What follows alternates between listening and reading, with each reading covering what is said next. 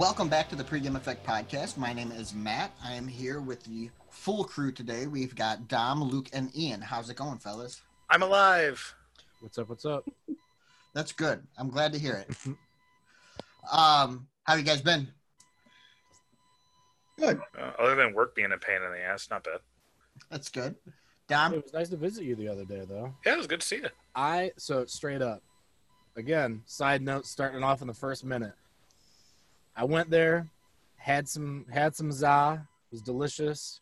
Like the other breadsticks, meatballs were great. I was full when I left.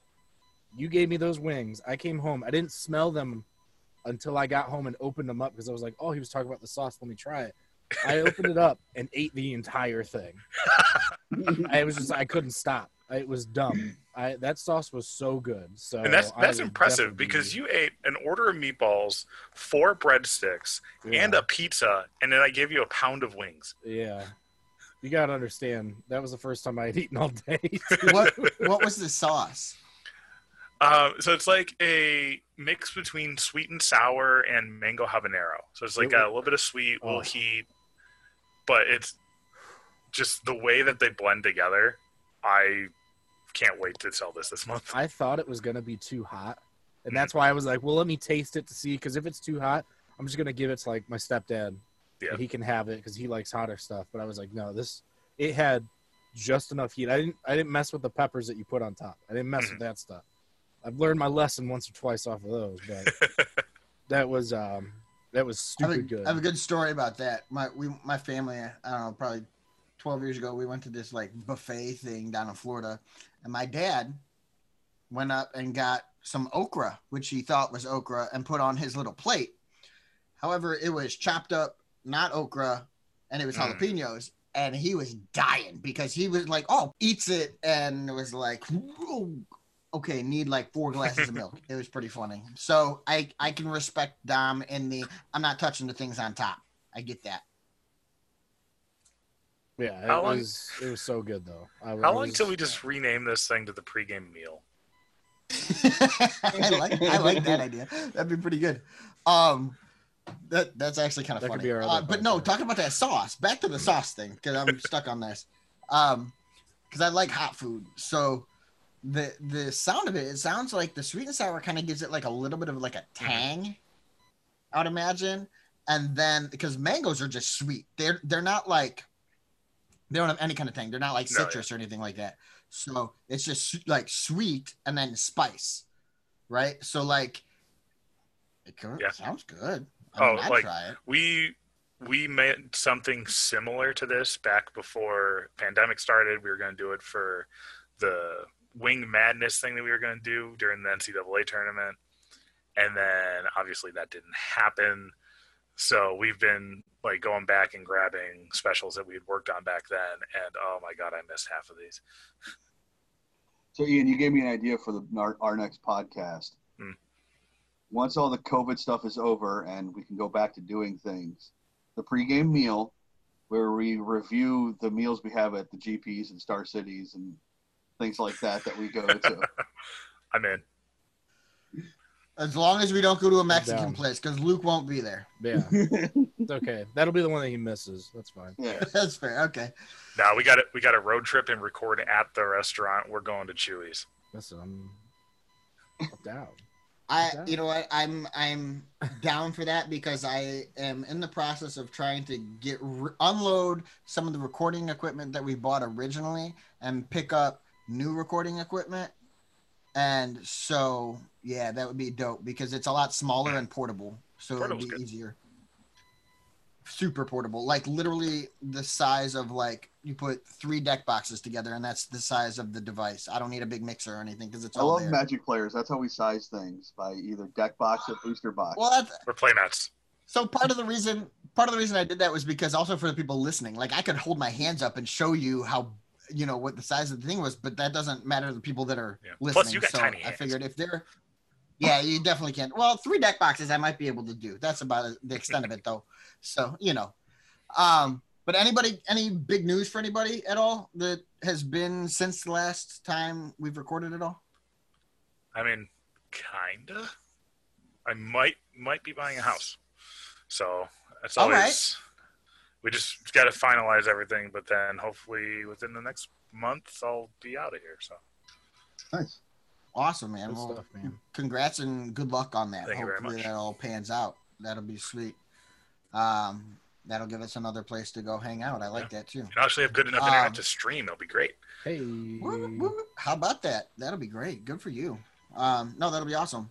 Well, I look forward to that as well, and I'm sure you are. You have no idea. You and the lady friend will enjoy being kind of on your own then. So that's good. Good. Have you guys been playing any Magic at all lately? So I decided after last podcast to try out Historic, and I'm having fun with Burn. Burn's a lot of fun. It's real fun when your opponent's sitting there at like 13, 14, bunch of blockers up. They're like, no, I'm cool. And you have like 2 Thermal Alchemists, and you just kill them. Yeah. All of a sudden, there's no opponent anymore. Yeah. No, Burn's good. Like I've been playing it, but I've been running goblins, and I'll run into a Burn deck every once in a while. I'm like, man, this is gonna be close. And there's other times where I just get blown away, and I'm like totally fine with it.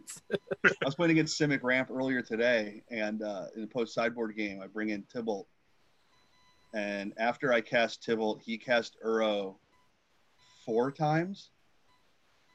Yes. That felt good. 3 mana, 12 life. That seems like a decent rate. That felt pretty good. Yeah. That thing's sweet. Are you running it with Gigantha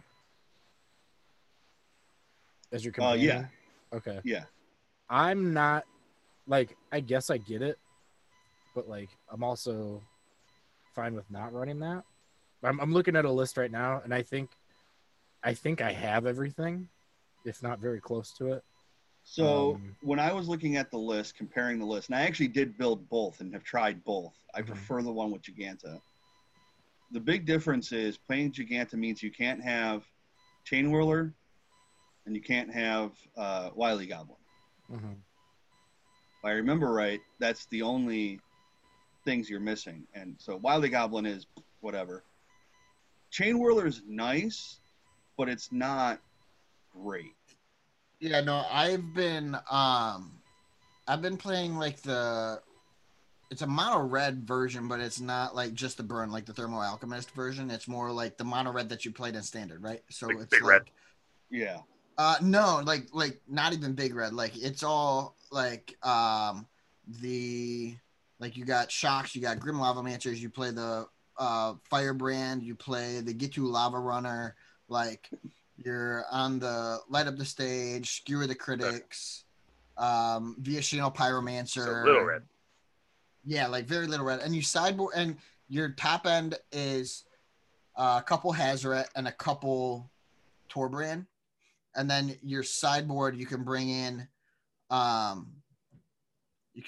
in Experimental Frenzy and Chandra as your high end then, if you just need more like card draw and just to run through your deck a little bit. But that one it's either that I've been playing that or I've been playing Grixis Control. One of the two. Those are the only decks that I've been playing in Historic, and it's been fun. It's been cool. Well, I was surprised when this deck didn't have Frenzy, but like turn 3 or 4, you're killing them. Mm-hmm. So you don't need it. Frenzy too slow. Yeah. It's definitely solid. I think, yeah, I mean, it's a deck that I want to build here. I would need the Soul Scar Mages and Lavamancers. So there's, 6 rare wild cards? Yeah, and in the grand scheme of things on Arena, that's absolutely nothing. Mm-hmm. So I'm trying to do that. See what's happening though. But that's cool, man. I'm glad you. Soulscar Mage is great because it's nice when you're on the play and you go like turn 1 Soulscar Mage, turn 2 like Wizards Lightning you, Skewer the Critics you, swing 3. Okay, you're at 11. Go ahead and start your turn 2. Mm-hmm. I don't know how that works. It's like modern at that point. Yeah, it's essentially is. Because the fact of the matter is, like, you don't have all the fetch lands that you have in Modern, but a lot of times if they're trying to do anything on turn 2, they're gonna have to shock something in on turn 1 or 2. Yeah. So then at that point, then it's like, okay, so they're at 11 or 9 or 7, one of those, and none of them seem good when the rest of the things in your hand are say deal, any target X damage. It doesn't seem to work out. It's always the turn 1 fetch shock thought sees you to see lightning bolt, and you're like, I had that happen earlier. Well, obviously it wasn't a fetch, but it was like Watery Grave untapped, thought sees, concede. Because my hand was just straight gas too. Like it was like, that's fine. You can take any one of these. You're still dead on like turn 3. Yeah, because the 4 damage that you just took from your Thoughtseize is more than the card you're taking was going to do. Thank you very much, opponent. No, that makes sense. Well, that's good. I'm glad, Luke, that you've gotten into Historic. I think it's been fun for me because it's a little bit more thought-provoking to build a deck because you got a little bit more cards and you can kind of rather than just going, okay, well, here's the best 75. You can play with it a little bit if you want to because there's more cards to choose from in the format. Not a ton more, but enough that you get a little bit more agency over what cards you want to put into your deck. Does it make it better or worse? It doesn't. I don't know one way or the other. But the fact is, you do get a little bit of choice based upon your own play style, because I think that's a big factor. Yeah. Dom, have you been playing anything at all? Just Historic Goblins. And honestly, it's not like I'm playing all the damn time, but a few of us got together Friday over at Buddy's house, and I brought my cards, didn't even open my bag, just kind of BS'd around. And then eventually, after a pretty much group effort fantasy football draft, I hopped on Arena and wanted to show people how fun it is to spin the wheel. And I probably played Goblins for like 2 hours. You took a bathroom break. I got to spin the wheel, and it was fun. Yeah, pretty much. I think our record was, because we got through all my 15 wins for the week.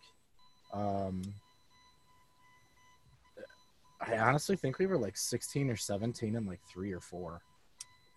I know I went 3-1 when I was sitting there. Yeah, the deck's done. It's stupid. Like, we're talking about things like, oh, this feels like Modern. Straight up, turn 3, here's a Muxus. Spin the wheel. Fine. Yeah. And then it attacks for 18. Yeah, it's done. Like, right before we started recording, I attacked on turn 4 for, I think, like 45. Yeah. They played a Doom Foretold, and I killed them. So... one of you was playing a broken format. The other one made a bad deck choice. Their Doom was hilarious. Foretold. In fact, that was not wrong. I'm absolutely loving this deck.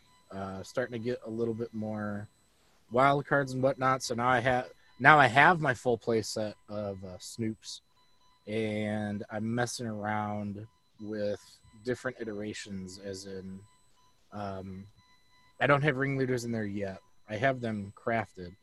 I just don't know if I want to cut the what is it? The Instigators. And I also really like Gem Palm Incinerator. And I know people were talking about cutting those. And I was also seeing some like historic discussion about goblins, which was kind of nice. It was real interesting. They were talking about running instead of Phyrexian Tower, which you can use to ramp a little bit. It was Blesso. They were talking about that for at least post game to stop the oh my god, Grafdigger's Cage and whatnot, like stopping those. So it was interesting to see that discussion and follow along, because I haven't seen, discussion like that pretty much at all. Just historic, and no one really talked about it and said like this needs to get banned, this needs to get banned. So it was cool to follow along with that, and I know it shows, like, if you go on Goldfish or something. Goblins is like the 9th deck, but I'm having a blast with it. I'm on Platinum now, first time ever. Oh yeah, nice. Platinum 4, but hey, this is funny. I'm having a good time with it, and I think that's what it's all about. Like I'm enjoying the game again, and again, we've talked about it. It comes down to it. If I'm like just not in a position to do well, I just concede and move on to the next thing. we keep the good times rolling, so can't complain. So that's what I've been doing, Magic wise. No, that's sweet. Absolutely cool. Yeah, the only thing I've been doing is every now and then I'll get on and do the Mana Traders series, which has been cool. Last month was Legacy. This month coming up is Modern, which will be kind of fun. I think it starts on Monday, I want to say. So that's kind of a sweet thing to do. Just because it's a free tournament. If you have a Mana Traders account, you just enter and you rent your cards and you play the deck you want to play. If you don't have a Mana Traders account, you can still enter the event anyways. So it's just kind of cool because it's free and you can still win stuff. So nothing wrong with a free event where you actually can win something. But yeah, that's what I've been doing. I was playing the deck that I had the most success. There were 2 decks that I had the most success with for that, and that was I was playing Tess for a little bit, where I did okay, and then the other deck was Blackroot Reanimator, which I was playing with Dom the one time, and that was the first time I ever played the deck, and it was just kind of fun. Like I was having a good time. I was like, oh, this is kind of sweet. Deck does dumb things. Yeah, so that was kind of cool. I mean, it's still kind of combo-esque, which I do enjoy. I like Storm and I like those kind of things, which is funny because I also kind of like the very fair decks as well, like the Grixis Control and stuff like that. But yeah, but I was having fun doing that. But like you guys, Luke and Dom, you mentioned, I've been playing a little bit of Historic as well. I only have the 2 main decks that I play. I have like a mono white, like Bogles type style deck, like Artifacts and Tempered Steel and all of that. But I don't play that very much unless I need like a bunch of white spells to get cast. Like if I need white or green spells cast, I just play that because I don't have anything that plays green that's put together at all. So I just do that. But yeah. Historic's been fun. I agree with you guys. It's been it's funny because playing the mono red list is a lot of fun for me. And I think I've played Burn once in paper and then sold the deck. So it's kind of funny. You hated that. I remember. It was hilarious, like looking at your facial expressions during that time. It was horrendous. I absolutely hated it. You're right. Funny. No, you're 100% correct. You just look at Matt and he's like, so this is what hell's like. Okay. Yeah. Good to know. Didn't you get burned when we were doing a deck roulette one night? I might have. That's possible. Because you said like this is the most miserable I have been in a long time playing Magic. Yeah, it's very possible. It was very, very possible. But yeah, so like it's kind of ironic that I'm enjoying playing mono red in Historic, whereas you finally opened your eyes. Damn it. Something like that. I don't know. I think a lot of that might just be because of the way that mono red deck is different from like Modern Burn. Because like Modern Burn has a lot more. These are the cards I have. Throw them at your face. Did you die? No. Well, crap. It's just a lot more sequencing in Modern Burn. But the mono red aggro decks definitely have more play to them, like more combat math and everything. Because it reminds me of when me and you played that like 16 mountain mono red deck in Con Standard, and the decks now seem very much similar to that.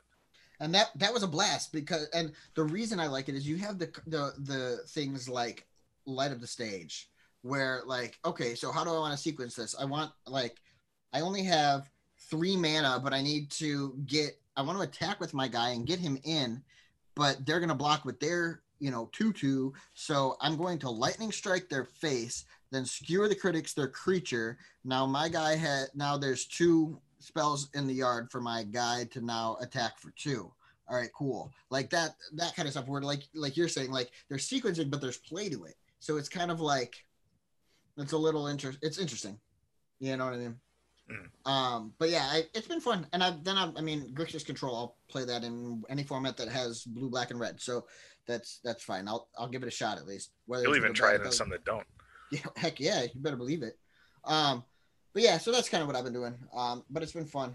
Ian, how about you? Anything lately? Haven't been playing a ton of Magic Online, and I definitely have not been playing Historic because I am at that point where if I'm going to do anything with Arena, it would need to start with insert $200 and then continue.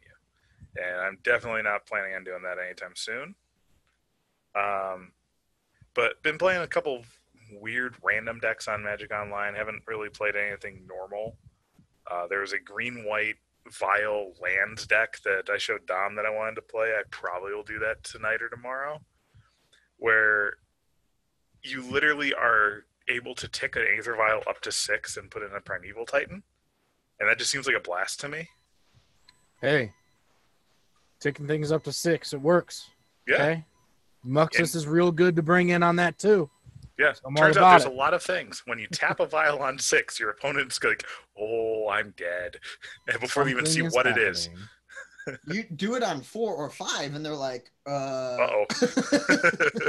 You know, it's actually, I because I've experienced this. It's not when your opponent taps the vial on 6. It's when they tick it to 6. Mm-hmm. Then you go, oh, he's only doing that because he has the 6 drop in his hand. Mm-hmm. I'm dead.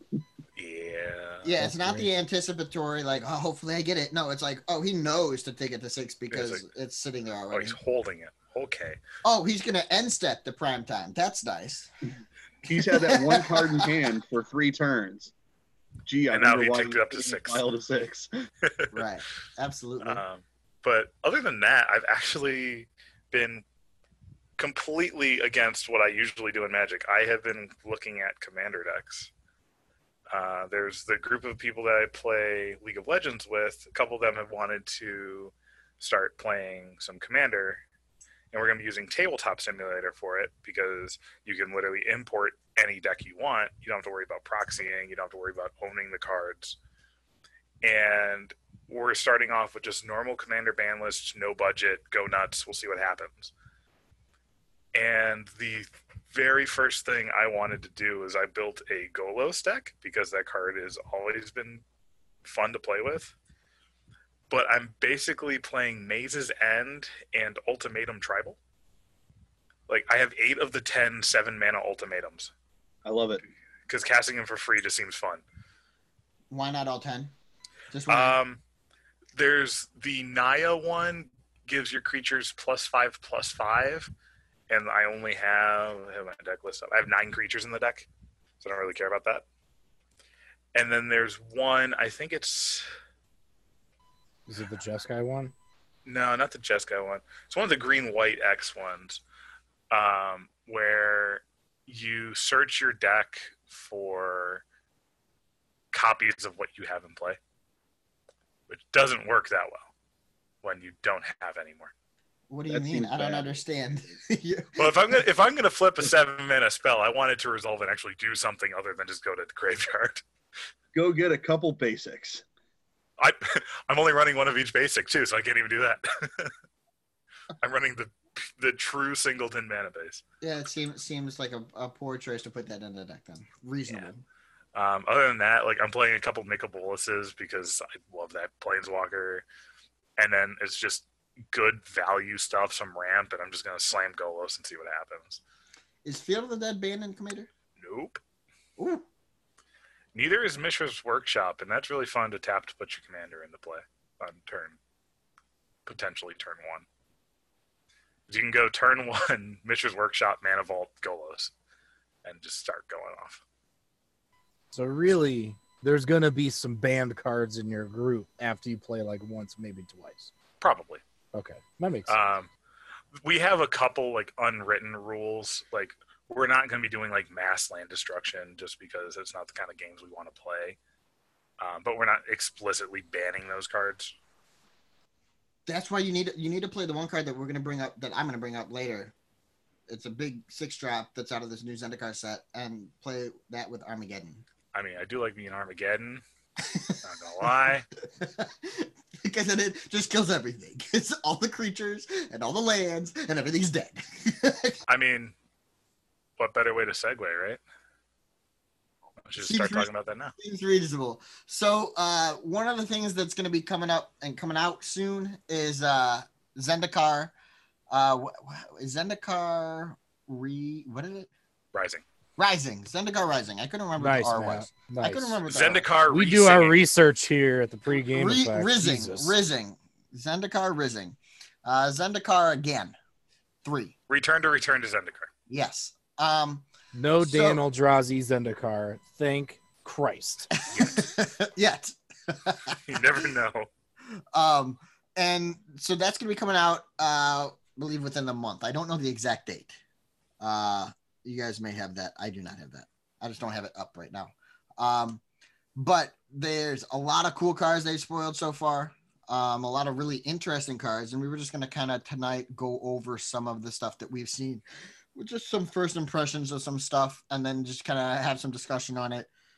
Likely will not talk about every card, because there's some cards that are just kind of your average run-of-the-mill cards, nothing outlandish about them. But there's some that have been kind of interesting, and we've had a little bit of discussion in our group chat already about some of the stuff, and so we'll probably bring that up. Just real quick, the set drops on September 25th, so we got about 3.5 weeks. And if we don't mention a card that some listeners are going to be like, oh my God, they're not talking about this busted card. We're currently recording this at 9:00 Eastern on Happy Yargle Day, 9/3. So if it has not come out on Mythic Spoiler or anywhere yet, we don't know about it. So don't at me. Fair enough. Appreciate that. All 2 of you listening. Yeah, all 2 of you. 1.5, give or take. So I just wanted to start with one card that I saw. There was a lot of talk about it that I've seen. I've seen talk about it on Reddit. I've seen talk about it on the Ask a Judge Facebook group, all kinds of stuff. And it is Ashaya, Soul of the Wild. It is 3 green for a legendary creature elemental.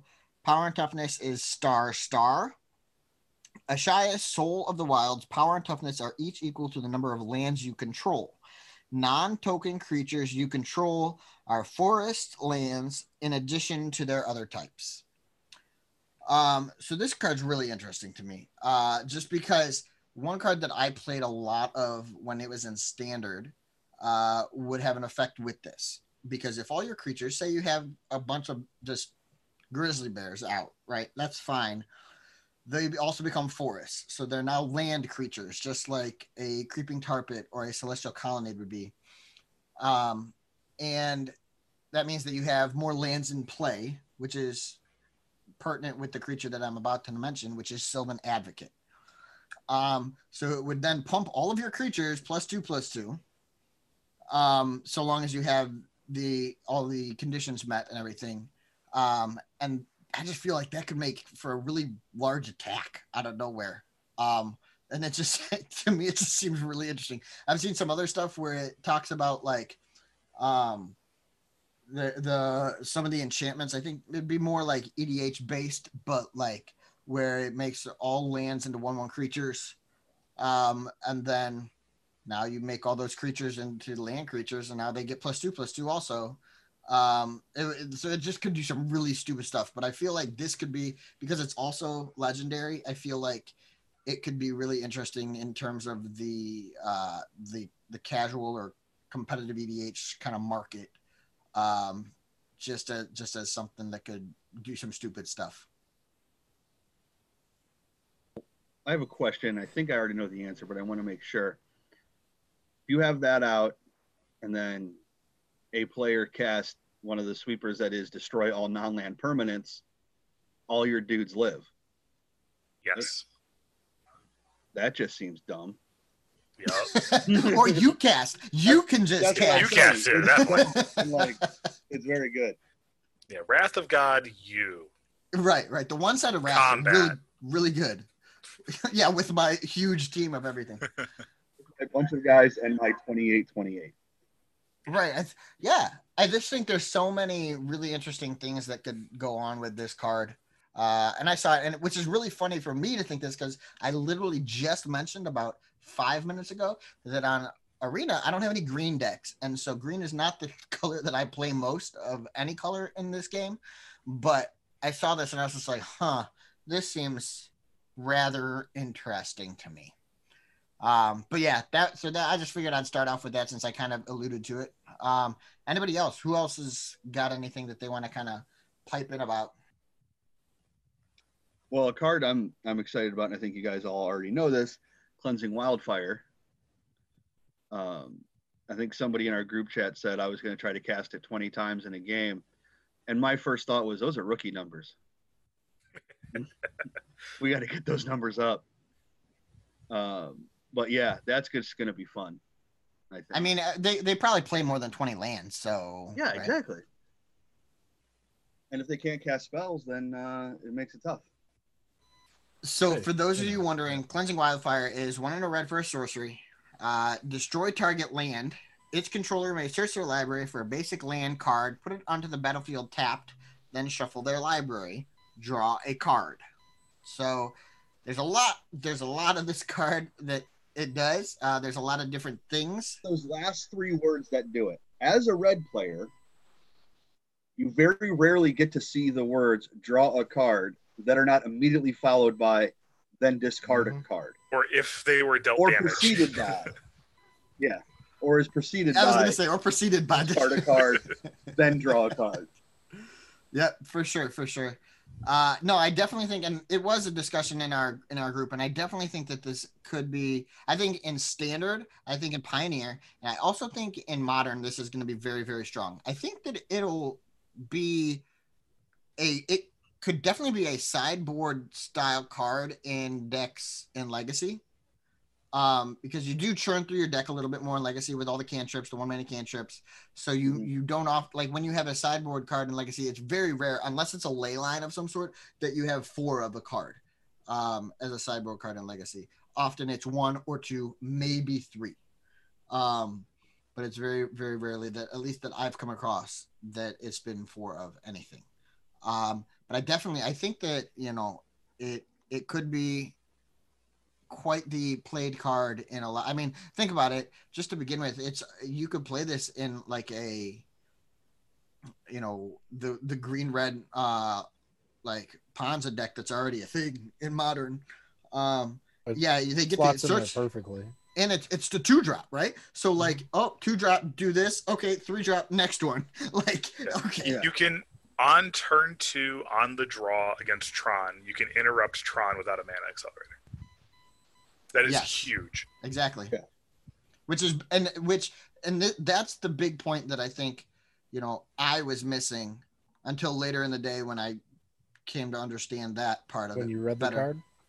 Well, no, when I was coming to thinking about it I don't know how to read. So when I was thinking about matchups, right, and then thinking about play draw concept, because in our group chat, just for that one listening, the members of our group chat were basically telling me that I'd probably be playing this with my Snapcaster Mages, and I mean I'll play anything that says draw a card with Snapcaster Mage, especially if it has upside. And so the concept of that is really interesting because in Modern, one of the hardest like the Grixis decks that I put together are pretty strong against a lot of decks. The decks that I cannot beat are Tron decks. Because the only way I have to interact with it is either allow them to play their big idiot and then make them sacrifice it because it's indestructible or it's a planeswalker or something along those lines, or I have to Field of Ruin them to keep them off of it, and all that does is prolong it for a little bit longer, and then hopefully I can get enough advantage to be able to counter stuff when they play it. Well, with this gives, like you said, Ian, I can do this on turn 2, which is huge. So Yeah, I definitely see the potential for this one. Yeah, because even if your plan is Field of Ruin, if they're on the play and they have turn 3 Tron, You're you can't do anything dead. about it. They get at least the one big idiot before And I you think blow up their Tron. like if I wanted to for whatever reason, if I wanted to stay away from this card and I just wanted to go more on a blue black like realm, like a fairies deck, like I've played also, then I think what you could do is because I mean, if they just have natural Tron, they got natural Tron. That's what it is. You scoop them up and you move to the next game.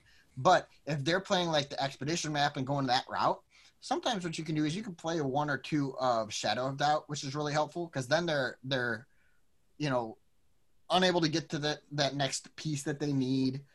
You get to draw a card. Like it slows them down a little bit. It's kind of like mana denial without being mana denial. But then again, they can just like Thoughtseize. You can't Thoughtseize the top of their deck. They could just draw the card anyways, right? It's my favorite time to draw it. Right after the Thoughtseize. Every time. It's always the exact same card you just made me discard too. Yeah. You get Moto bugged in real life. Yeah, for sure. Dom, anything that you noticed?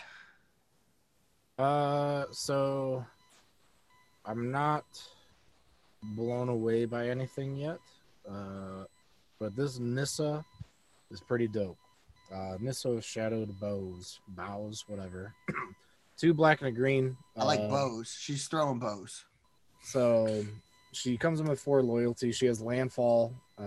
So anytime land enters, you put a loyalty counter on her. +1. Untap a land you control. You may have it become a 3/3 elemental creature with haste and menace until end of turn. It's still a land. -5.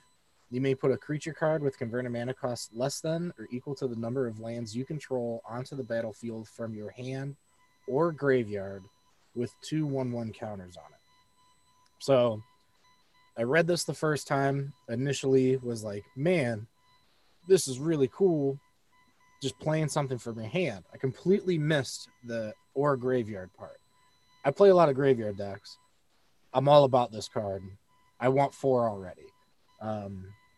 Looking at the 4-color loam Facebook groups for Legacy, people are already talking about this being something that, it can stick around and you can just keep bringing things back or just go nuts with it. And it's another grind card. Awesome. Oh yeah, it looks really cool, and it's another finisher too. Having your lands just become 3/3s, and that's totally fine.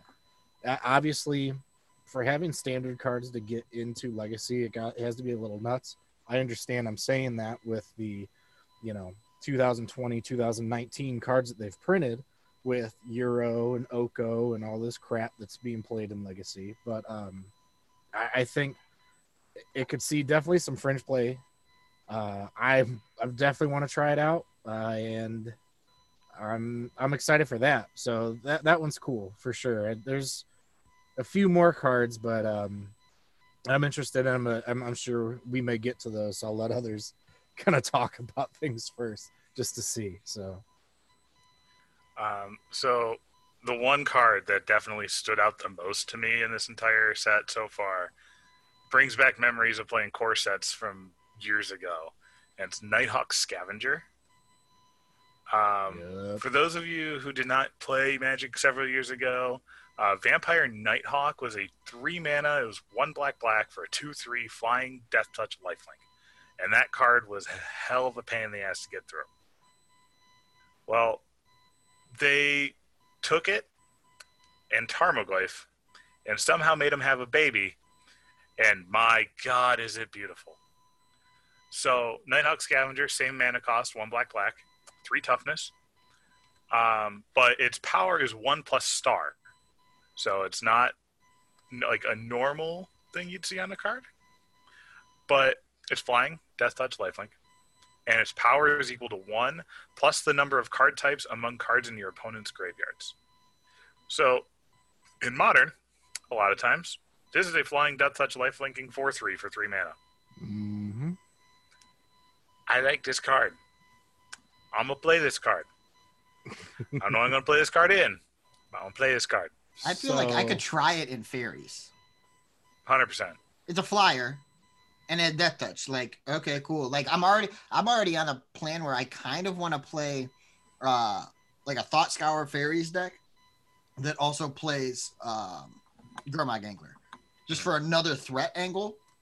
So like, okay, well we'll just jam this guy and attack you. Go ahead. Yeah.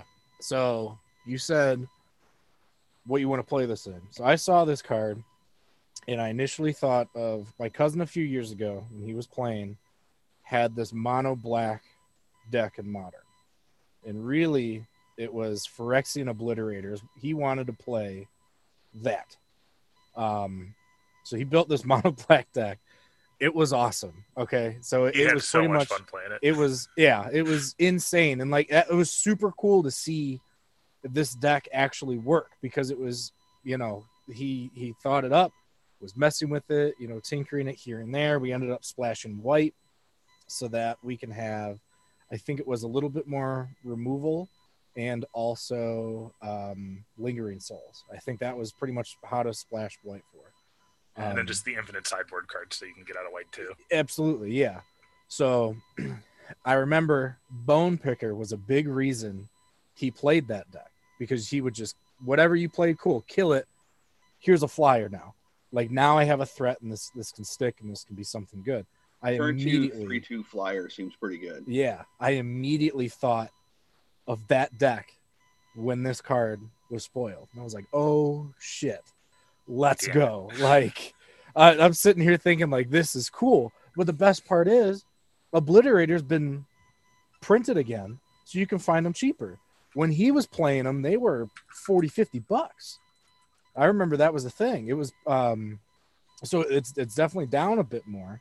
And I'm like, oh man, that would be cool, because it was, I know like Fatal Push was around, Bone Picker was there. It was just all this mono black removal and just building up to this. And now you have Eliminate too. Oh yeah, there's so many more cards have been printed since then.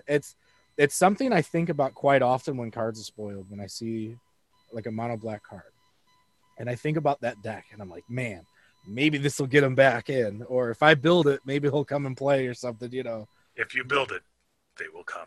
Oh, I already mentioned to him, I'm like, listen, if I get my Mox Diamonds, like, I will have 4-color loam and lands. And he just said, you let me know when you're getting together, and I'll come play. And I'm like, awesome, my man.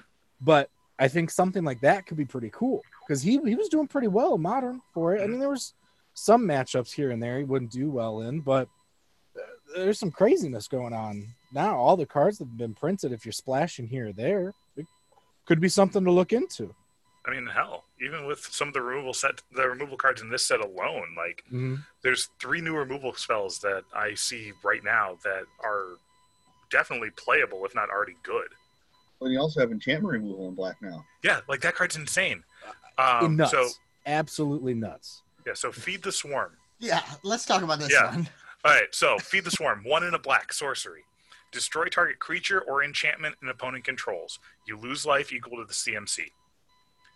So this is the first time that I can think of that black has actually had a destroy an enchantment spell.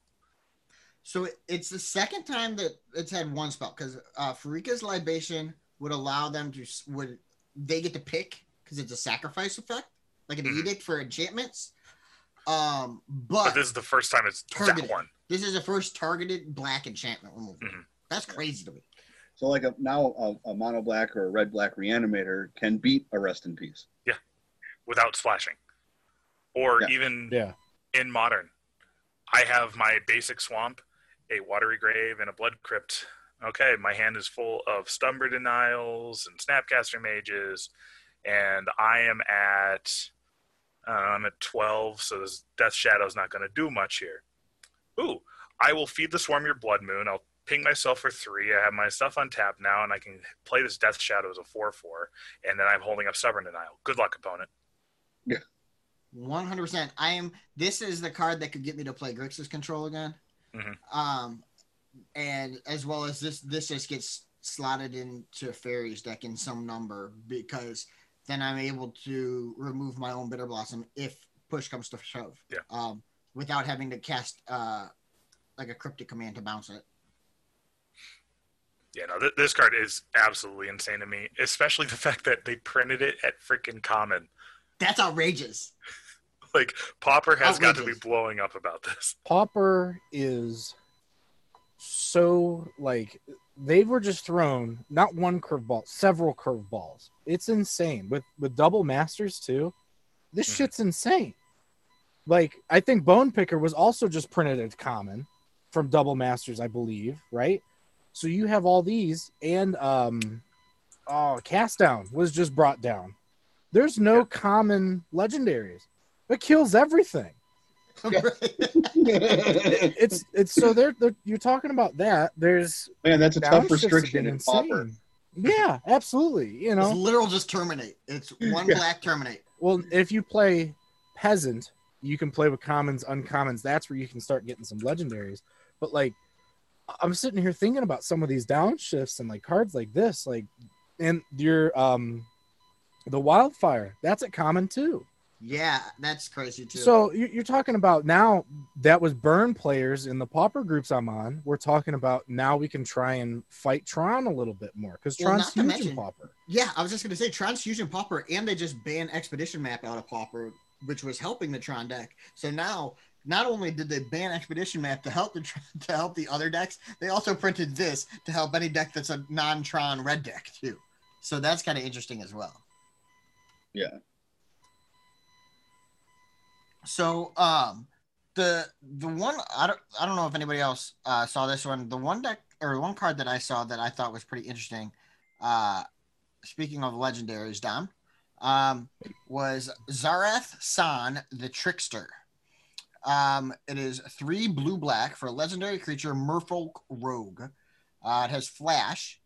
For 2 blue-black, you can return an unblocked attacking rogue you control to its owner's hand. Put Zareth San the Trickster from your hand onto the battlefield tapped and attacking. When it deals combat damage to a player, you may put target permanent card from that player's graveyard onto the battlefield under your control. So essentially, it has like ninjutsu Rogue Jitsu. Yeah, rogue jutsu. Which is funny because in fairies with Bitter Blossom makes fairy rogues. So yeah, half your fairies are rogues. Right, exactly. And even some that are in like more recent sets. So like this in historic could be really interesting. Not to mention this with like changelings could be really interesting. Mm-hmm. Because now you can have like the 1 mana changeling, whatever changeling outcast I think it is, that can't be blocked. So then you just attack with it and then you swoop. Okay, put your thing in play. Cool. Yeah. I'm just imagining the very real possibility of turn 1, Thoughtseize You. Turn 2, Bitter Blossom. Turn 3, make a token, counter your Karn, untap, attack you with a token, put this into play, get your Karn, eat your land, go. Good luck. Yes, I'm in. Sign me up. Where do I sign? I'm in on that all day because I don't like playing against that. Any Karn decks with fairies is awful. Like the fact that one of the 3 decks that I currently own is Mono Green Tron, and I'm seeing all these cards in this set that can do nasty things to Tron. It makes me sad that I might not be able to play it as much, but it makes me very happy that I might get to play some new fun stuff. That's totally reasonable. But yeah, that was the other big one that I saw in terms of individual cards. But I just think it's really interesting because it's very it reminds me of the one ninja that was printed in Modern Horizons. That's the 5/4 that when it comes into play, you can like look at the top 2 cards of opponent's library and then you can put them into play. Yeah, it's when a ninja, I think, deals combat damage, or it might just be it. You exile the top 2 cards of the library, and you can play them without paying mana cost. Right. So it's the same ninjutsu or rogue jitsu cost. It's the 2 blue black and return an unblocked creature or rogue in this case, but it's very similar. And I think the other one's better to some degree because it's also a 5/4, which helps to close the game out a little bit more. And this one, they have to have something in their graveyard to make it worthwhile. Mm-hmm. But I mean, whatever. I think they're for standard or pioneer. I think that this could be really, really strong, though. Something that's exciting me, going back to talking about decks we used to play or old decks. Yep.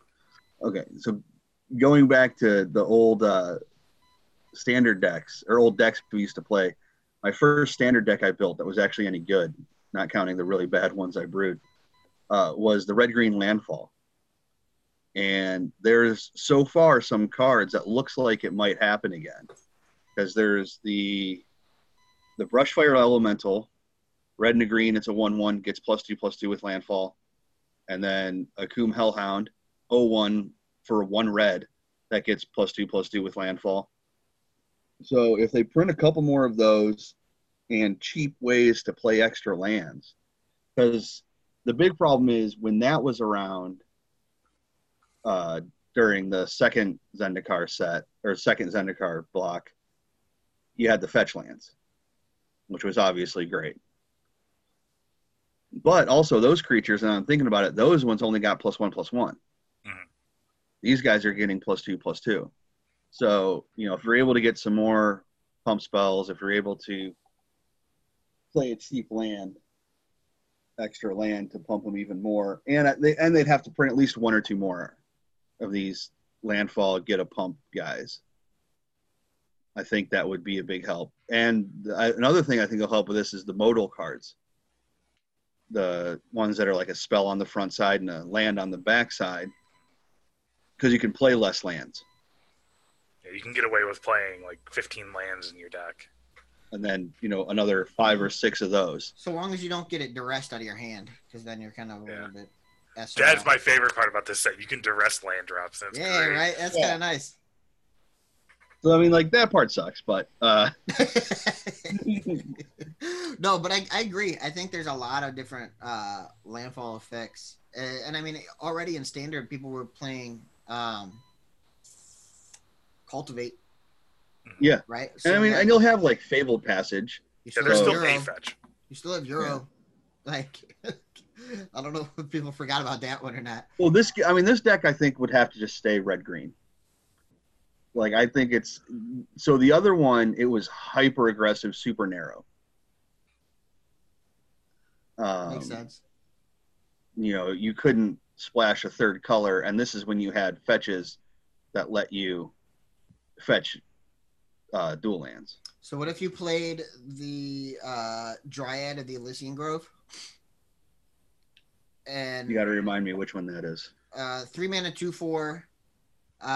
There's also Azusa in standard right now, but yeah, you can play Azusa. The Dryad makes all your lands tap for any color, so you could play Azusa. You could play the Dryad just as kind of your setup, and then you can just go off and you can still play Euro all you want. Because I think when it comes to that, like you may have this, like you're talking about that red-green kind of like straight into the point, like here's what we're doing kind of game plan. But the issue is if that kind of gets interrupted, you're kind of like, okay, well now I don't know what to do. So if you just have this 6/6 that comes in and just kind of like bashes away now, even if they get rid of like ETB effects, okay, just get it out eventually and then start attacking with it. And now you know what I mean? You're at least getting a 6/6 that you're gaining life with. Now, the thing that really helped that deck too was the ecosystem it was in. Because that was when everybody was playing like 4-color decks that weren't doing anything until turn 3 or 4. Mm-hmm. It was at the end of the con standard where it was just siege rhinos all over the place. And it's like, well, I'm just going to kill you before you play your siege rhino. Yeah, my first removal spell is a Crackling Doom on turn 3. I'm already dead. Yeah. And then it was also when the like 4-color like rally decks or stuff like that was being played. So and those decks didn't do anything until like turn 5. Right. Yeah. No, the rally decks they had to wait till they get enough stuff in the graveyard. But even like you're talking about, which would be kind of really funny, and it kind of stems off of what I had mentioned in our chat earlier today, is even in the landfall deck that you're kind of describing, in the current format, you could play the land destruction card. Yeah. The one in a red, and just hit your own stuff just to get another trigger and then draw a card. which is kind of crazy. So Yeah. then, so like, because then you could play your land, tap that land for a mana, tap another land, cast the land destruction on one of the tap lands, get another land, put, you know what I mean? Like, Oh God, I'm just envisioning a turn 3 where I have like turn 1, like the 1-drop dude, turn 2, the 2-drop dude, turn 3, blow up my own land, or like play my 3rd land, blow up a land, draw a card, blow up another land. Or wait, does it enter the battlefield tapped? Oh, Off of no, it do not. yeah, it does. Does it? Am I Yeah, thinking of a just different thing? Oh, destroy I'm thinking of a target different land. card. Yeah, destroy target land. Is Yeah. control my search library for a basic land, put it on battlefield tap. well, still 2 land drops. Okay, fine. I'm only hitting for 10. But you have Lotus Cobra, so you play Lotus Cobra, and so you play the land, you get a trigger. Yeah. You play the that's I think it all works. that goes in the deck too. I think Lotus Cobra probably goes in that deck. I think it has to at that point. And then if that's the case, that's when you can still play Euro, because now all you got to do is have that out and play a land, and you get your. Yeah. Hey, you just really want this deck to play Euro. Matt wants everything to play Euro. Like Euro's a dumb Magic card. I don't want to play it in Grixis. That's a little weird. that's a lie. If you can get the mana to it's work, not a you lie. 100% would play it. I would play it. I don't know if I want to play it. Two different things. But Euro is just a dumb card, and it part of the effect of Euro is putting extra lands into play. So that's more than anything the reason that I think that it would be good in a landfall deck, because you can get turn after turn have the ability to play an extra land each turn, which is really, really important. Well, you guys have been talking about the landfall deck, and the most important thing to have for a deck like that is to have lands, right? What are your guys' thoughts on the new dual lands? The front back pick a color dual land. I like them. I think they're interesting. I think it's an interesting design space that could be cool. This is one I wanted to talk about too. I agree. I think it's definitely different for sure. But I think it's cool in a lot of different settings, because I think that they come into play untapped, which is huge, and it's kind of like mana fixing to some degree, because you get to choose which one you want it to be. Mm-hmm. So like you may have a hand that's like, say you're playing an Izzet deck, and you have like a double mountain hand, and then one of those, like the blue-red land. Well, okay, so maybe you can keep that hand, because you can go like turn 1, play the flip land thing on blue, and like opt into your net. You know what I mean? Opt into more blue land then at that point. So I really think it's really, really interesting, to be honest. Yeah, I think that they're like the perfect amount of mana fixing for a standard format that they want to keep 2 colors. Oh yeah. Because if you play Shocklands, you can have for sure decent mana in your 2-color deck, but Shocklands make the 3-color deck mana better than your 2-color mana deck somehow. So you can do you can play temples, but then everybody's just splashing temples. I actually really like the way that they did these, because one, they're less restrictive than even the checklands were, because always will come in untapped. You just play them. Mm-hmm. But these also give you an option of splashing any color in your monocolored deck with less restricted mana bases. Agreed. And I think what's really interesting is there's a lot of times where you play like a monocolored deck that splashes one other color, and it's just for sideboard cards. Mm-hmm. So you could do that potentially and have, play 4 temples, 4 of these. Yeah. And you're good to go. And you can have like literal you'd almost be able to have double colored, double other colored spells in your deck somewhere. Potentially. Mm-hmm. You know what I mean? Depending on how much card draw and whatnot you have to be able to get to them. But yeah. Yeah. You can run up to 13 off-color sources in this standard format with only 1 off-color basic in your deck. Because you can play 4 Fabled Passage, 4 Temples, 4 Duels, and 1 basic. That's a lot. And it is a lot. Like So that is more than a me, lot of standard formats have had for 2 colors. I mean, I'll build a sketchy mana base all day to be able to splash, but that's not even sketchy. Like that's almost like, okay, well, what else can I do then? My thought process. Like at that point, it doesn't have to be a splash. Like that's half your mana base. Right. That's a 2-color deck. You're just a 2-color deck at that point. Yeah, like you can get away with playing your triple red spell, but still splash green in your sideboard or in your main deck, and not really change your mana base that much. Yeah. I actually really like these lands. Well, the shocks rotate out, right? Yeah, the shocks rotate. Temples are still in, I believe. Yeah, temples are still in. Fabled Passage is still in, and then you have these.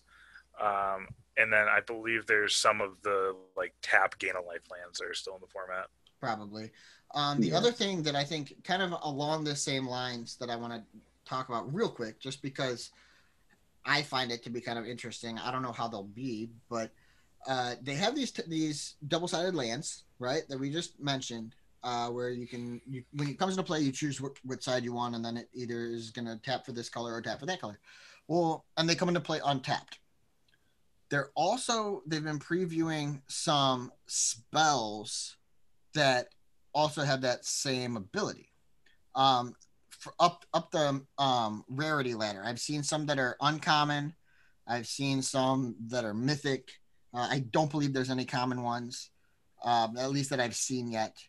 But basically, these are things that they're like a spell. So I believe I've seen one that's a creature, which was it's a green one. It's let me see here. It's a mana dork on the front and a land on the back. Yes, it's the Tangled Florahedron.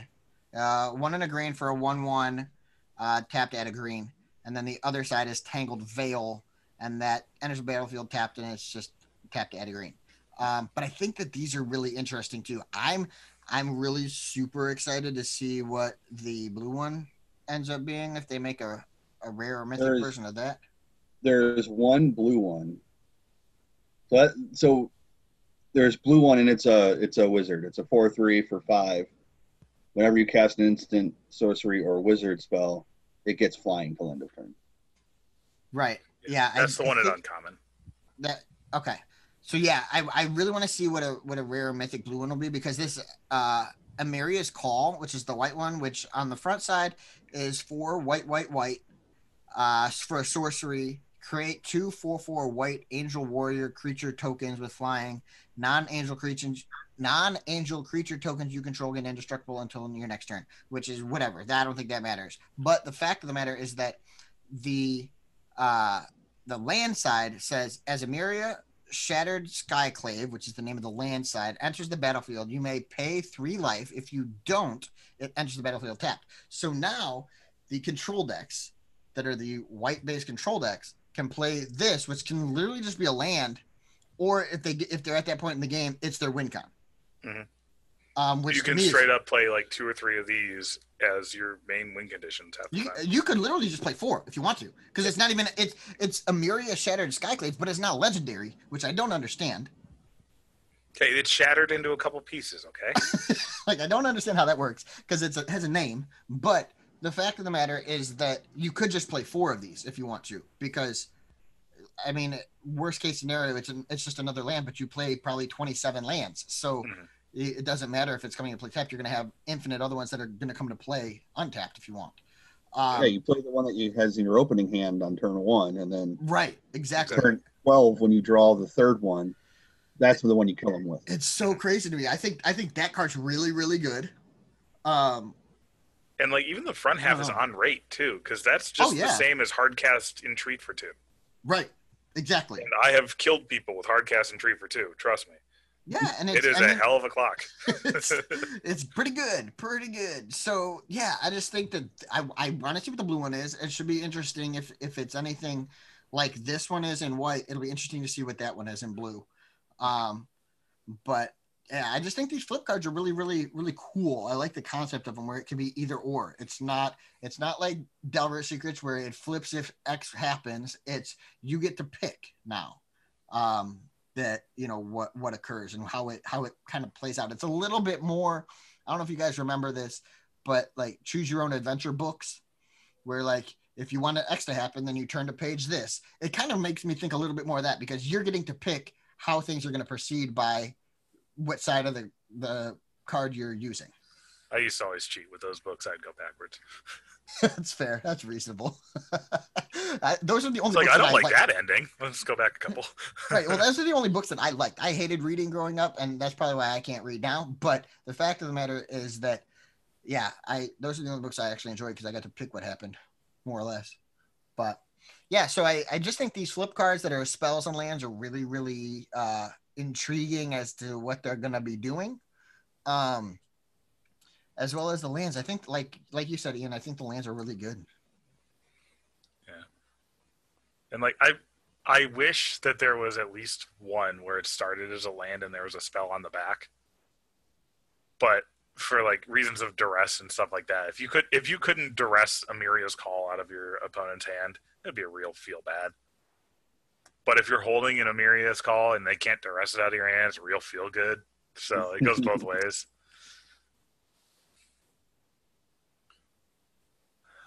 Did you guys see the card that I'm excited to play in Vintage? Roiling Vortex. Yeah, Roiling Vortex. 1 in a red for an enchantment. At the beginning of each player's upkeep, Roiling Vortex deals 1 damage to them. So it's a mini, not Cyclonic Rift. Sulfuric Vortex. I don't know why I'm thinking that. You can also pay a red, and your opponents can't gain life this turn. It also has the added upside of whenever a player casts a spell, if no mana was spent to cast it, then Roiling Vortex deals 5 damage to that player. Nice Moxen, nice Force of Wills. Nice. Yeah, you go turn 1, land Mox this. Pass. Your opponent's looking at their hand of... let's see. Mox, Black Lotus, Jace the Mind Sculptor. It's just like, oh yeah, this hand was busted for a second. Do I want to go to 5? And then your opponent probably goes to 5 anyway, but the potential for this card, I think, is actually really strong either in Vintage or even in Legacy. Yeah, I think I was going to say Legacy too, because with Delver being such a big deck, you have so many force of X being played. You have 8 forces, you have 4 dazes, you have Dreadhorde Arcanist. That's a lot of cards. Like, this is definitely a card that in the right meta could see sideboard play. And I think the right meta is right now for it because of Delver. Mm-hmm. Yeah, I think the card's very strong. I'm super excited for it. And if your opponent casts Show and Tell and puts an Omniscience, this kills them usually. Just also fun. Yeah. It should. Yeah. Now that one's dope. You were talking about Legacy and stuff. Skyclave Apparition as well. 1 double white 2/2. When it enters, you exile up to 1 target non-land, non-token permanent you don't control with converted mana cost 4 or less.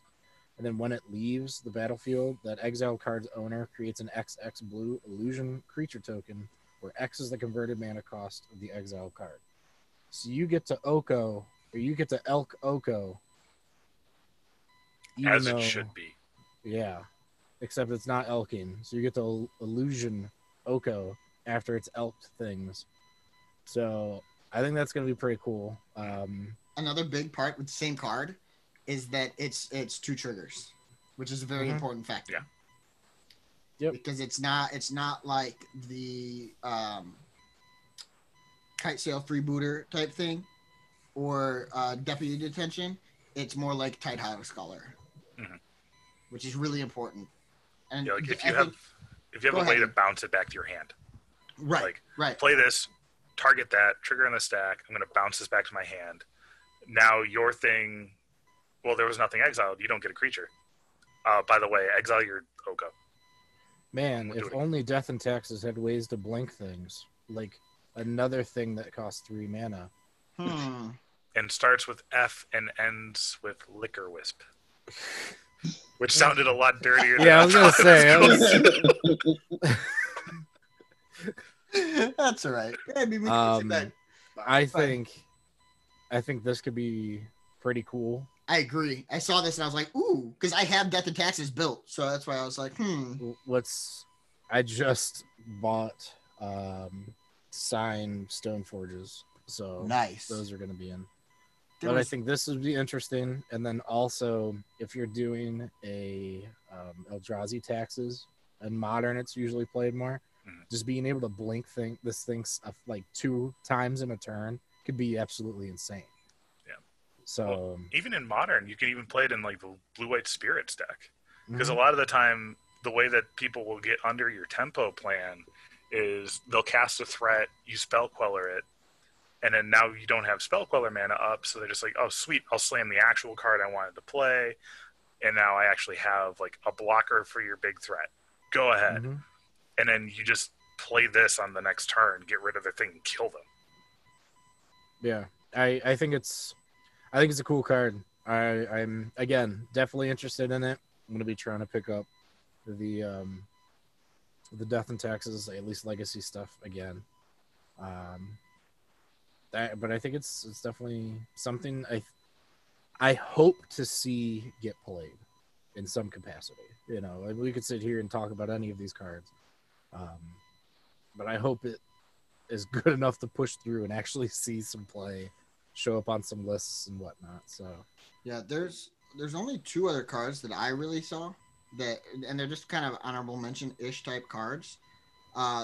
Kind of going along what you're talking about. You said you what made me think of it, Dom, is you said that you got the Stoneforge Mystics, which Stoneforge Mystic comes with equipment. Well, this one that I think is really interesting is this Maul of the Skyclaves. It's 2 and a white for an artifact equipment. It says when Maul of the Skyclaves enters the battlefield, attach it to target creature you control. So if you have the Stoneforge out and you attack with something, you can then activate the Stoneforge, put this into play, and put this on to the creature that's attacking if you want, which is cool in and of itself. What it does for the creature, we haven't got to that part yet, I think is worth more than the 3 mana for it, and it's equipped creature gets +2/+2 and has flying and first strike. There's been enchantments in the past where it gives the same buffs, but only one of those ability at 3 mana. So it is a bit undercosted, that's for sure. The hard part about it is the other equip cost is 4, but if you're able to get in like a swing with, you know, like a Flicker Wisp or something of the sort with this attached to it, that's 5 in the air. That's a lot. Or you put it on a Batterskull that was already in, you know what I mean, on a Germ token that was already in. Like that's big too. So it makes for big swings if used that way. It may be not good enough, but I think it's at least it's interesting to me just because of the amount of stats that it gives. The one other card is a gold card. And actually, I learned that this is one that Kazu Negri helped to make with Wizards, which is kind of funny because the name of it is Kaza. Interesting there. Not Kazu, but close. It's Kaza Royal Chaser. And it's blue-red for a 1/2 legendary creature, human wizard with flying and haste. You can tap it, and the next instant or sorcery spell you cast this turn costs X less to cast, where X is the number of wizards you control as this ability resolves. So there was already kind of like a little, like there's a lot of those wizards that are available, especially if you're like playing a deck that's like heavy on like the Wizards Lightning or Wizards Retort. Like that mono blue list had a lot of wizards in it already. So this could be really something that's kind of interesting if you go into the red. And what you could do is if you're playing like the blue-red double-sided lands, you could do this in like Pioneer, and it could be really, really gross. If you're able to cast some like big, huge instant sorceries that's costing some damage, because I think you can get some big like, you know, fireball-esque type spells off with this, which could be really interesting. But yeah, this is the only other one that stood out to me, but those 2 I just think are just kind of interesting.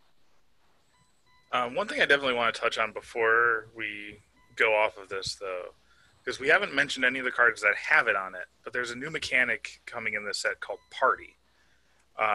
And it's basically everything you would ever think about a D&D party. You have a wizard, you have a rogue, you have a cleric, you have a warrior. The only thing you don't really have is a druid, and that made me a little sad because I wanted the whole party.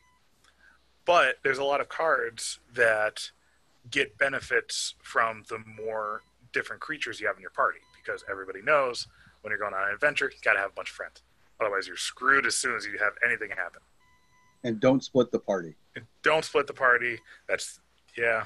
Although some of the most fun times come when you do split the party against your better judgment. So one thing that I learned today, because I was reading some of the notes, I didn't realize that a single creature can't count for multiple. Yeah, the way that it is worded, your party consists of up to one each of a cleric, rogue, warrior, wizard.